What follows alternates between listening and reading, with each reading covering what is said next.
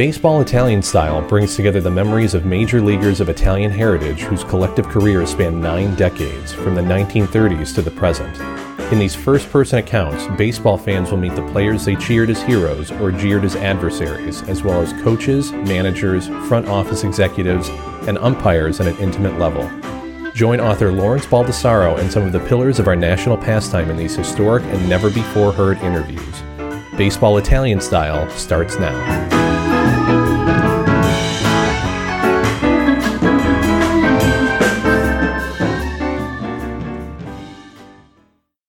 Chris Bosio, May 18th, 2016, Miller Park.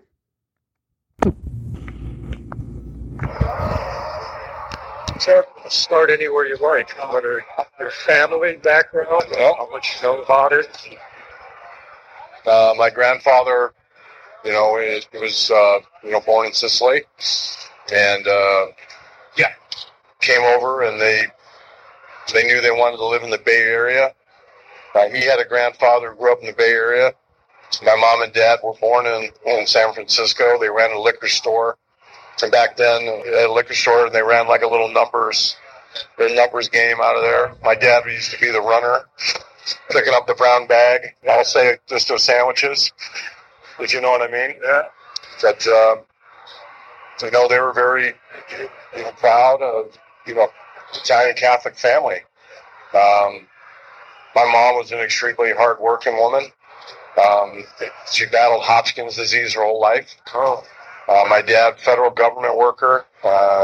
He spent his whole life, working his tail off. I remember as a kid, we had to share a house with another family in Rochester, Minnesota, because we, by no means, wealthy family, and by sharing another home, obviously we had a lot of bills that we had to pay, but my dad worked 3 jobs trying to pay the medical bills. My mom couldn't work. She was going through the radiation, the chemo, and, it was a really hard thing for me, being the oldest, trying to help out and literally raise my brother and sister, having to cook, clean, but I don't know how to do that stuff at an early age. My mom was an unbelievably strong woman. And it'll be 10 years now that she's passed this coming Christmas. But she's missed. And I think that's where I got not only my determination, but my drive. And also I believe like this, and I know I was fiery as a player, but I've learned, as I've gotten older, just kind of that calmness, and I just remember my mom going through so much. There's so many other people out there that are going through the same. I'm so lucky and blessed to be able to be a baseball player, now a coach. When I think about all those tough situations that everybody thinks that we're in as a player, whether it's Brewers or Mariners or Cubs, and it just kind of brings a calm over me knowing what my mom went through, my dad went through. Other family members have gone through. My brother died of lung cancer in my arms. A lot of tough things that people go through. I recently, got married. My wife, she's gone through a lot of the same things in her family. And, it tests you when you're young, but you learn from it as you get old. Was your mom Italian descent? Yeah, my mom, absolutely. Her maiden name was Katina. My great-great-great-grandfather was Charles Schwab. Schwab brokerage firm out of Jackson, California. My great-great-great-grandfather, her great-grandfather was Charles Schwab. That was my grandmother's maiden name. No, I did not inherit any money from the Schwab family. That my mom did inherit some property in San Francisco that is still in the family. But just hearing about all the stories and stuff. And when my great grandfather came over, he brought all this beautiful oversized wood furniture. Just the curve, the architecture and the design of it. The weight of it is. Wine glasses, gold trim wine glasses and plates and the silverware. A lot of that stuff we still have. A lot of that stuff is in storage. I know my dad's going to give some of that stuff away to me and my sister. But it's memories that I remember. Going to my grandmother's house. I remember getting up at 9 o'clock in the morning, and the only thing I smelled was pasta. And they'd be cooking pastas all day long, and you'd have it breakfast, lunch, and dinner. And it was always, "Are you sure you're eating enough?" But you'd have your breakfast at 5 or 6 in the morning. At 9 o'clock, that's when they started the meals. And we ate those meals all day long. Is it your great-grandfather that first came from Italy? Yeah, my great-grandfather. Your dad's side? On my dad's side. Of Sicily. For Sicily, that's correct. How did you end up in Rochester, Minnesota? Well, my mom had Hodgkin's disease. So went to the Mayo Clinic. So I was born in Sacramento, in Carmichael. And then when I found out my mom had Hodgkin's, immediately we moved back there. And my dad and mom knew some friends out there in Casson, Minnesota, Arnie Kelly, and the Kelly family. We ended up sharing a house in Rochester, and Arnie was actually a distributor for Roma Pizza. So he'd have 3 pizza ovens going with his family and our family. There's 10 of us, and we'd go through a couple boxes on the night. With me, my brother, my sister, mom, and dad, and then their 3 boys. We would just absolutely crush pizzas, but it was right up our alley because both Italians family, getting together, and we put a hurting on some food. How'd you get started in baseball? Was there somebody that introduced it to you? Or? Well, back in California, I played. Once we got to Minnesota, my dad got me involved in Little League. I played, on some really good state all-star teams. Made a couple state championship teams. We tried the tri-state championship. Played football. I was a 3-time state pump plastic champion out of Minnesota. I swam. I was an AAU swimmer, a 2-time state champ. I was a state champ in bowling. Bowling? Bowling, yeah. This is in high school? This was before I was in high school, yeah. And it was my 9th grade. We had just finished a tri-state tournament in Chicago. And we ended up finishing runner-up to a team out of Chicago in lacrosse. And my parents had already moved back to Sacramento because my dad just got a promotion to Sacramento in the state capital. And I stayed back for 3 weeks to see how far we could go. And the family drove out. And then they flew me out after the tournament. And I lived with the Moffat family out of Rochester. And they were like family to me. I mean,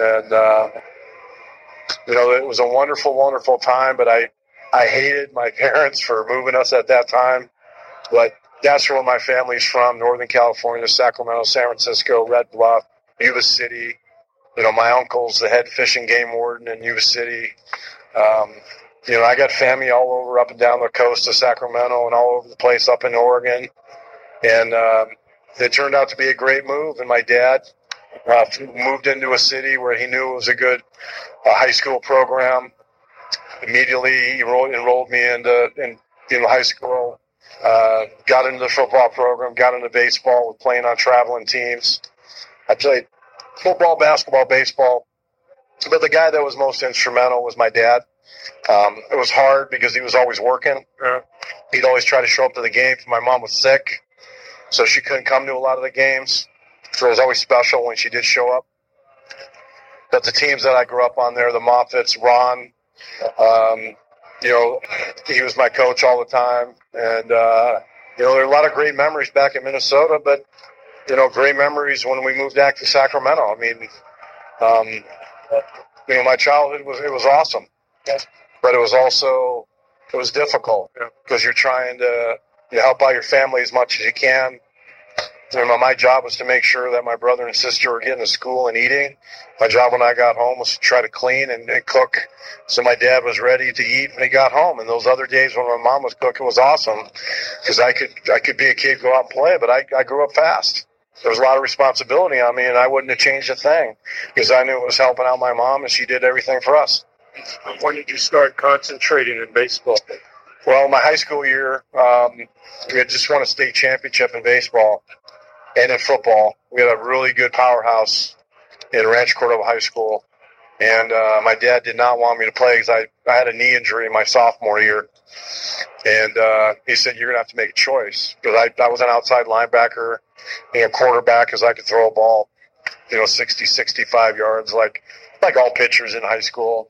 But I love playing outside linebacker, but that's how I blew up my knee. My dad's like, listen, you're going to your junior year. You're throwing 93 miles an hour. You're a baseball player. And he made me put my stuff away and concentrate on baseball. And that was my dad's decision, and it's the best one I ever made. So high school, what happened? High school, I got drafted out of high school by Pittsburgh. I was going to be taken by Philadelphia. Was pitching in a high school state championship game. It was like the fifth inning, hurt my arm a little bit, felt something in my elbow. Immediately my dad demanded I got taken out of the game. Slipped a little bit in the draft. And during the game, I remember Jerry Weinstein from Sac City College says, you're throwing 93. I can make you throw 97 by next year. And he did.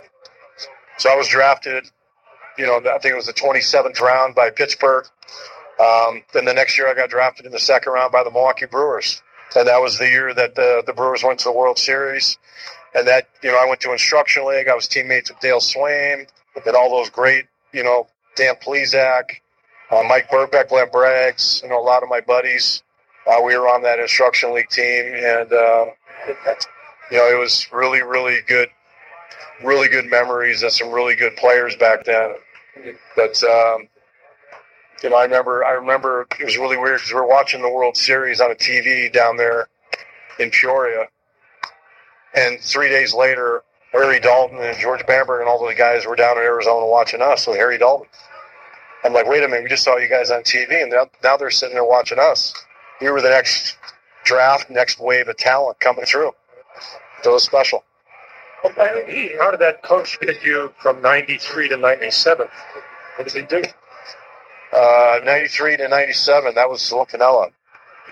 Well, you mentioned somebody earlier. Some guy said, you're throwing 93. Oh, that was Jerry Weinstein. Yeah. Well, he had high school. You get into college, it's all baseball, and it was just program, weightlifting, training, running. It was more mental mindset, physical. When was this? When did that? This was in 1982. So Weinstein was in 1982 at Sac City. That's when I was drafted by the Brewers. 81, I was drafted out of high school by Pittsburgh. Right. So he was with the Brewers? Weinstein was with Sac City College. Ah.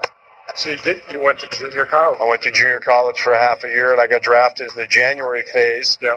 Still a national record. We had 16 guys drafted off that team. Yep. Wow. Yep. I had a team that went, I believe it was 53 and 56 and 4 that year.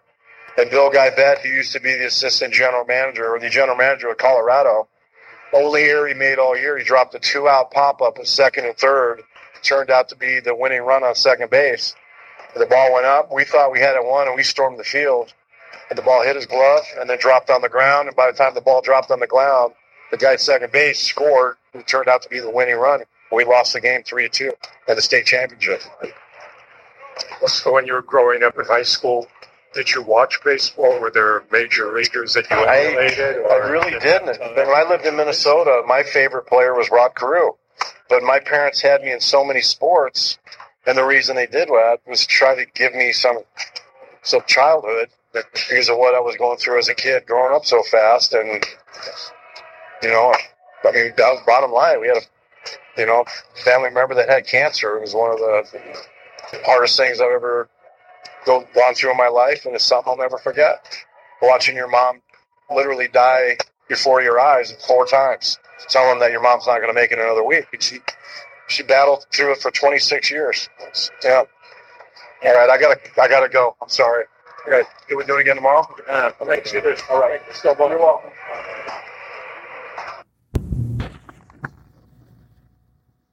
Chris Bosio, May 19, 2016. They stand out for your pitching career? Well, for a Brewer, the Easter Sunday, number one, when Rob Deere and Dale Swing hit the home runs. over in Old County Stadium. That was probably one of my most memorable things as a player. Were you in that game at all? Actually, I ended up, I got a no decision, but I was just one of the pitchers in the game, pitching in the game. Yeah. But the other thing was our 13-game win streak that we had, team streak, the heart attack kids. That was a lot of fun. Was it 89? We were chasing Detroit, and we came up short. Didn't quite close the deal, but that's the year I think they traded for Doyle Alexander. Mm-hmm. When Schmaltz trade. Doyle Alexander, I think, won 11 straight games. And then 19, Molitor's hitting streak. Robin Younts, 3,000, Monkey Younts, 3,000 hit. 92. I started that game. That's right. I got that picture when we hoisted, and I still had my jacket on, so but I was still pitching in the game, in that 7th inning when he got his hit. Didn't that game start late? Yeah, we had a rain delay. Well, there was a rain delay. It was also a Bud Selig delay. Yeah. We couldn't get there from the bagel shop. Right. To the car dealership. No, he was coming from Kansas City. That's when they named the commissioner or the chair of the committee. The other thing was in 1992 when Cal and I, we won 20 games back to back. When he had a 10-game winning streak, I had a 10-game winning streak. I went 16-6 that year. I think Molitor hit 330 something, and I remember after the season, Paulie called me from and it was an emotional Molitor calling me and saying that he doesn't think it's going to happen. He's not going to re-sign with the Brewers, that he was going to sign with Toronto, and he was very emotional. And I remember getting emotional myself because I couldn't believe our careers at Brewers were over. But if they didn't re-sign Paul Molitor, they certainly weren't going to re-sign me. It doesn't matter how many 200-inning seasons I had. I mean, back then we completed games, and I think I want to say it was 38, 39 complete games in my career. That's a lot. Today, nobody gets there anymore. No, nobody gets there anymore. But those are obviously. That was an expectation, right? I mean, every time you went out. I remember Bamberger. If I give you the ball, you better not. Don't let anybody ever take it out of your hand. You better, finish what you start. And that was our mentality. We didn't have pitch counts back then. The hitters always let you know how you're doing. How about managers that you played under? Before I had some hitters. Well, Bamberger was one of my favorites because he gave me the shot. I remember when Raleigh Fingers retired, he got a conference call, and me and Dan Plesac,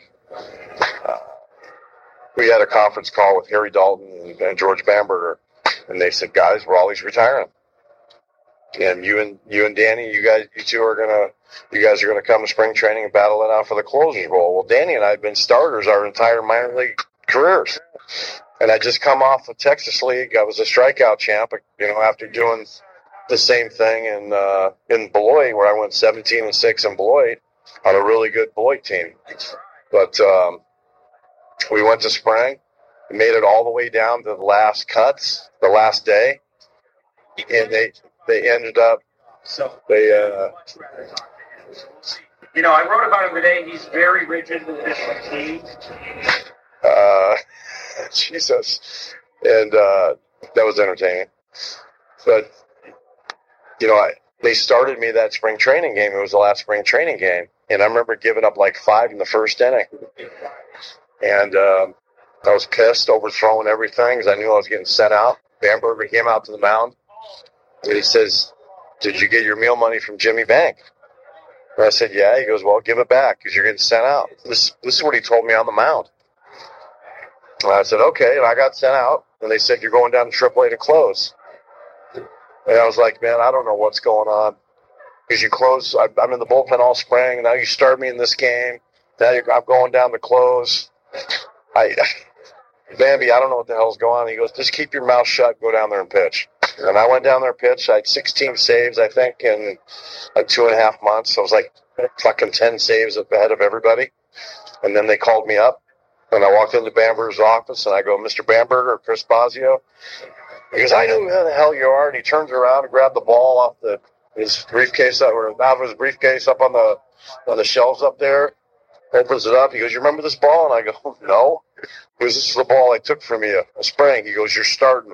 You're going to start tomorrow. And I went, Bambi, I've been closing my whole year in AAA, and now I'm going to start. And he goes, listen, you big Italian bastard.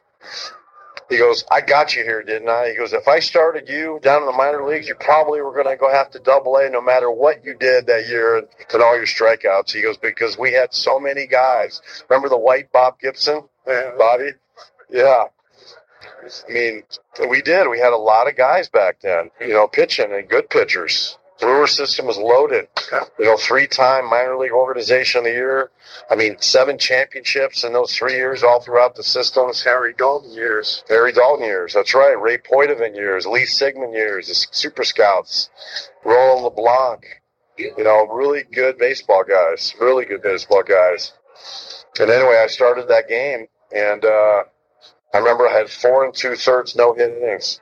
And When your first start. And my first start, and Russ Mormon, the first baseman with the White Sox, with a home run off me in the first row right down the Old County Stadium in the left field corner. And before I could even remember, I mean, he wasn't even all the way around the bases, and Bamberg was on the mound. So it was, give me the ball, and I handed him the ball, and he goes, you just couldn't finish it, could you? Oh, gee. And I looked at him. I'm like, "Are you kidding me?" He was just get out of here. I don't even want to talk to you. And I can't believe I don't know what this guy wants from me. 4 days ago, I was closing in Vancouver, and now I'm starting in a big league game. It's not like I was stretched out, And I ended up throwing 74 pitches, more pitches than I'd thrown in over a year, And then he comes up to me. He goes, just couldn't finish it, could you? And I looked right at him, and Molitor was kind of, just relax. He goes, now get your ass out of the bullpen. I go, right now? He goes, right now. And in between innings, I had to run out to the bullpen. I went out there, and I sat next to Rick Cerrone, and Lee Haney. I mean, what are you doing out here? I said, he told me to come out to the bullpen. And Spongy, Cerrone looks at me, he goes, what, you couldn't finish the game? And I found out, so Bambi called and said, hey, give Bob some shit when he comes out there about finishing the game. And then I was a swing guy. I mean, I relieved. I started for the next couple of years, and I remember my second year I had 20 starts, 20 relief appearances. But that third year, they told me I was going to start coming out of the gate of spring, and that's when my starting career really took off as a Brewer. Well, you did something I don't think I've seen any other pitcher do. That you slide your foot across the rubber. How did that start, and how did you do that?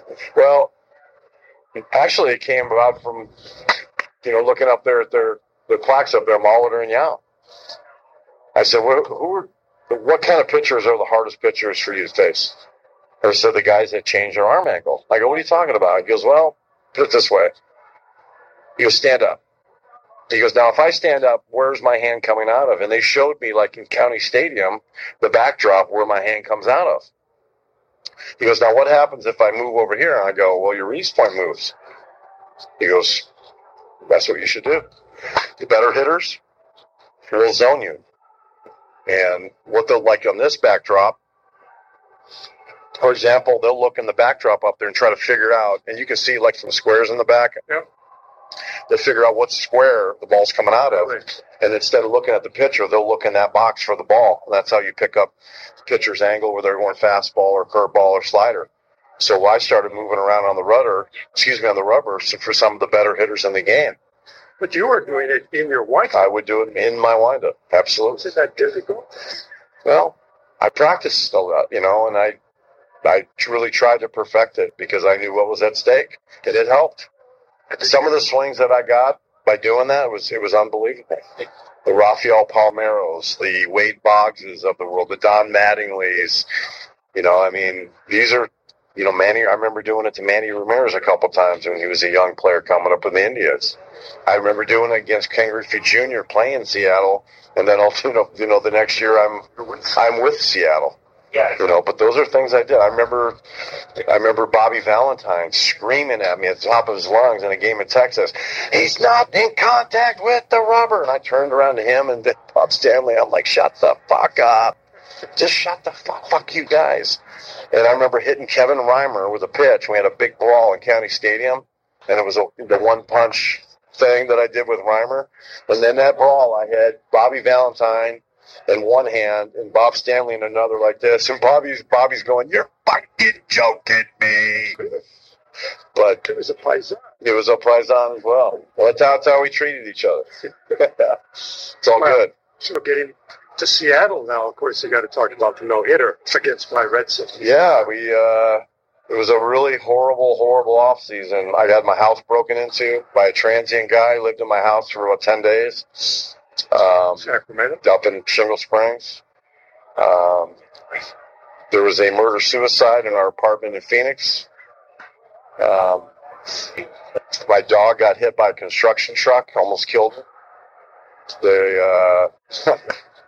And then on top of that, right towards the end of spring, my grandfather died.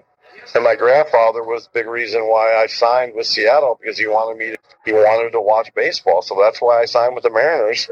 Got the chance to be in, Arizona Spring. And I had a chance to, play in front of him on the West Coast so he could watch the games. It was tough for him because, Milwaukee, a lot of the games weren't televised. Right. But once I got up to Seattle, everything was televised because we were really kind of the only team. The last game being shown, it was either us or the Giants or the Dodgers or the Angels. Yeah. West Coast baseball. Yeah. But I remember he died, and it was horrible. I remember getting a call. We were in Yuma, Arizona. Clubhouse guy said, "Hey, you got a phone call in here, and I don't think it's good news." And I go, "What the hell are you talking about?" Come to find out, it's my mom, and my grandfather had passed away. And 2 days later, found myself up in Red Bluff, California, at his funeral. I came home. I had one more start. I think I had 3 starts that spring. Normally you get 6, but I'd gone to spring training ready to go. I was always ready to go. I'd done my throwing. The condition was fine because I always ran every morning. My first game I lost. I threw a complete game, lost 2-1 to Pat Henkin at Toronto. My next game, I was in Detroit. I actually went to Toronto, but then I missed that. Went to Detroit, set a career high in strikeouts. In Detroit, and he came back, had to pitch on 3 days rest because Eric Hansen was sick. And I woke up with the flu, puking everywhere. And those guys are like, "Hey, can you go?" And I'm like, "Fuck yeah, I can go. I'll be fine." And I remember normally I threw 40, 42 pitches in my warm-up. I threw about 20 pitches. I took the ball and just kind of threw it in the stands. The pitching coach, Sammy Ellis, he goes, "Is that it?" I said, "That's it. That's all I got." He goes, "Where are you going?" I go, "I'm going to go puke." "Well, you want to come with me?" And walk the first 2 guys of the game. And he comes out to the mound. He goes, "What's going on?" I go, "Hey, you're the flipping pitching coach. Why don't you tell me?" So I walked the first 2 guys. He goes, "Well, if that's the case, let's get a ground ball and try to get out of this thing." So I got a ground ball with Mike Greenwell on a 1 pitch. And then I struck out Andre Dawson on 3 cutters. And next thing I know, I woke up in the 8th inning of a no-hitter. So is it true that you weren't there? A lot of people say that. No, I was total tunnel vision. I was probably still sick. But then I realized it, and every pitch, people were magnified, the crowd. I noticed people weren't sitting around me in the dugout. Jay Buhner sat right next to me all the time. And then the last play, the no-hitter facing Ernie Riles, former teammate of mine. I knew Ernie was going to swing early, because Ernie always did. So I threw a little dead fish fastball out there, and high chopper over my head. And I remember looking up, going, "Grandpa, you got that one?" And I turn around, and Omar's hat goes flying off. He barehands the ball and throws it to first base. Yeah. It slide down a little bit. Yeah. Was that the best? You felt the best game you pitched, or No. No, I had had a one hit in my career with the Brewers. I had a 1-hitter, a 2-hitter, a 3-hitter, a 4-hitter, a 5, 6, and a 7-hit shutouts. I mean, I pitched much better games in that game, but I mean, I was pitching on 3 days rest. It was a 96 pitch complete game. Yeah, there was, couple of seam balls. One ball that hit the seams, bounced off Tino. Brett Boone barehanded the ball, threw to me covering first. There was play down the line with Mike Blowers. Junior coming in, sliding. How Cambridge Junior gracefully did it all the time. Yeah. So there was 3 big plays in that game, but every no-hitter has a couple. And mine was no exception. Pitching the first playoff game in Marin history was quite an honor for me. Being a part of that 95 club, saving baseball in Seattle. We've got trophies and plaques and crystal that ownership gave us as far as their gratitude and helping us. Because that was a big thing. I mean, we were gone. We were leaving. And people of Washington found it in their heart, got that thing passed through, and now they got a beautiful new stadium there that they'll be proud of for probably the next 100 years.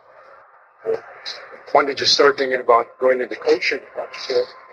Well, I'd always been kind of a player coach, later in my career, helping guys out with grips, the scouting report stuff that we had done in Seattle. They really didn't have much when we first got there, but I brought a lot of my stuff over from Milwaukee that we had, still in the American League, that I knew then, because I've been in a baseball academy, a couple of them for 30 years. Teaching was always in my blood, and I don't think it really matters if you're teaching young kids or older guys. When you're a teacher, you're a teacher. And I was a student of the game. What was this academy? It was Bosio Baseball Academy. Where? Out of California. I had one in Rancho Cordova, another one up in Shingle Springs, so I had a couple of them. We ran an after-school program for kids. Got an award through the state from the governor for best new business. Yeah, it was a really cool award. Very gratifying. How many years? We had that for about 8 years. And then Lou Piniella got the job with Tampa. He called me up and asked me to go with him to Tampa as his pitching coach. So obviously not every guy who's a pitcher, even a really good pitcher, can be a coach. What's the difference? What makes you able to do things that other guys can't see? I think just awareness of the game and trust, being a student of the game. I learned a lot from Mahler and Yount and, just all the old Brewers, Cecil Cooper, Ben Ogilvie, Jim Ganner, Charlie Moore, Charlie O'Brien, just Dan Plesac. These are really good friends of mine that, we learned the game together. And a lot of the veterans said, all you need to do is shut your mouth and look at the scoreboard and just listen and watch the game. And the game will be a great, great friend of yours if you pay attention. Most of the guys you just mentioned weren't pitchers except for Plesac. It's interesting. I learned a lot from the position players. I obviously paid attention to my comrades, that the position players that we had, they're Hall of Famers. And I knew they were going to be. So I tried to get as much information from these guys as I could and learn as much about pitching from an offensive perspective, which helped me not only be a pitcher, but be a coach. Because I coach baseball, whether it's hitting or fielding or catching or outfield, pitching, everything, all aspects. And those guys helped me tremendously being a good teacher. Did you learn from some of your own pitching coaches along the way? Oh, yeah. Yeah. Chuck Hardenstein, great guy. Larry Haney, great guy. One of the best guys I've ever had was a guy in California by the name of Rich Rose. He told me just throw the ball as hard as you can for as long as you can. And I did. It was back then, I was 93, 97. I didn't have any secondary pitches, but that's why Pete Vukovich took me under his wing and made a guy from California spend 2 winters in Wisconsin, and he taught me how to spin the ball and be a pitcher, not a thrower. So what did you learn? What I learned in the secondary? My slider, I developed, I could throw 3 different speeds. My fastball, I could throw 3 different speeds. My changeup, I could throw to 3 different speeds. And those are the things that I pass on to all the pitchers that I've had. And I have right now. Jake Arrieta, a perfect example. He's got 3 different speeds on everything he throws. Kyle Hendricks, John Lester. These are guys, all I'm doing is passing the torch to them, and they're going to pass the torch to other guys. And I got a great great bunch of guys that were here. I had a great bunch of guys when I coached here in Milwaukee and in Seattle and in Tampa. And I just try to pass it on and give these guys as much information as I can. People will ask about Arrieta because he came here from Baltimore, didn't have great success, and all of a sudden, so what did you impart to him? You think this made a difference? Same thing that I just told you. Change speeds on everything, confidence, have fun doing it, being able to throw any pitch at any time, and don't be afraid to do it. It's one thing you can't really teach is command, right? Well, we work on the mechanical side of it. But Jake was so talented physically that, we hit it off so good on a personal level that he trusted me immediately. And once you have trust of somebody, it's a powerful thing. Yeah. And you can see how powerful it is now and the success Jake's had. So you speak about mechanics. When you watch a pitcher, what do you see that somebody else won't? Fan or even another position? I look at everything. I work from the ground up. I watch their feet. I watch, how their lower half works. Their feet, their knees, their hips, their upper body, their lead arm. And a lot of people go, well, don't you watch the ball? Well, in time. But there's so many other things going on before you get rid of the ball that can be a deterrent. Mm-hmm. It can really lead you astray. And I work off timing, visualization stuff, previous pitch. We work count tendency stuff. I look for counts that hitters like to swing in, and then we take advantage of those counts. If a guy's hitting 400 on first pitches, we won't throw him a strike first pitch to take that number away from him. If a guy's hitting on 400 on first pitch and he's overall hitting 300, at some point this is going to hurt him if we don't pitch to him first pitch. Manny Ramirez had a stat one year where 50% of his homers, the year he had 53 homers, came on first or second pitch. We deliberately threw balls first and second pitch, and normally the guy hit 8-10 home runs against us back in his Boston against Tampa days. Well, when we took those away, he had 1 home run on us all year. 1. And it was on a 2-1 pitch. It wasn't on first or second. And the previous year, he had 13. So we were able to take 12 of those homers away, which enabled us to win 5 more games because we took Manny Ramirez's bat out of that lineup. Stuff like that is huge, and that's the stuff I implement now. So it's not just mechanics, it's the whole aspect of it. It's everything. Counts. Yeah. It's absolutely everything. I really got to get going again. I'm sorry.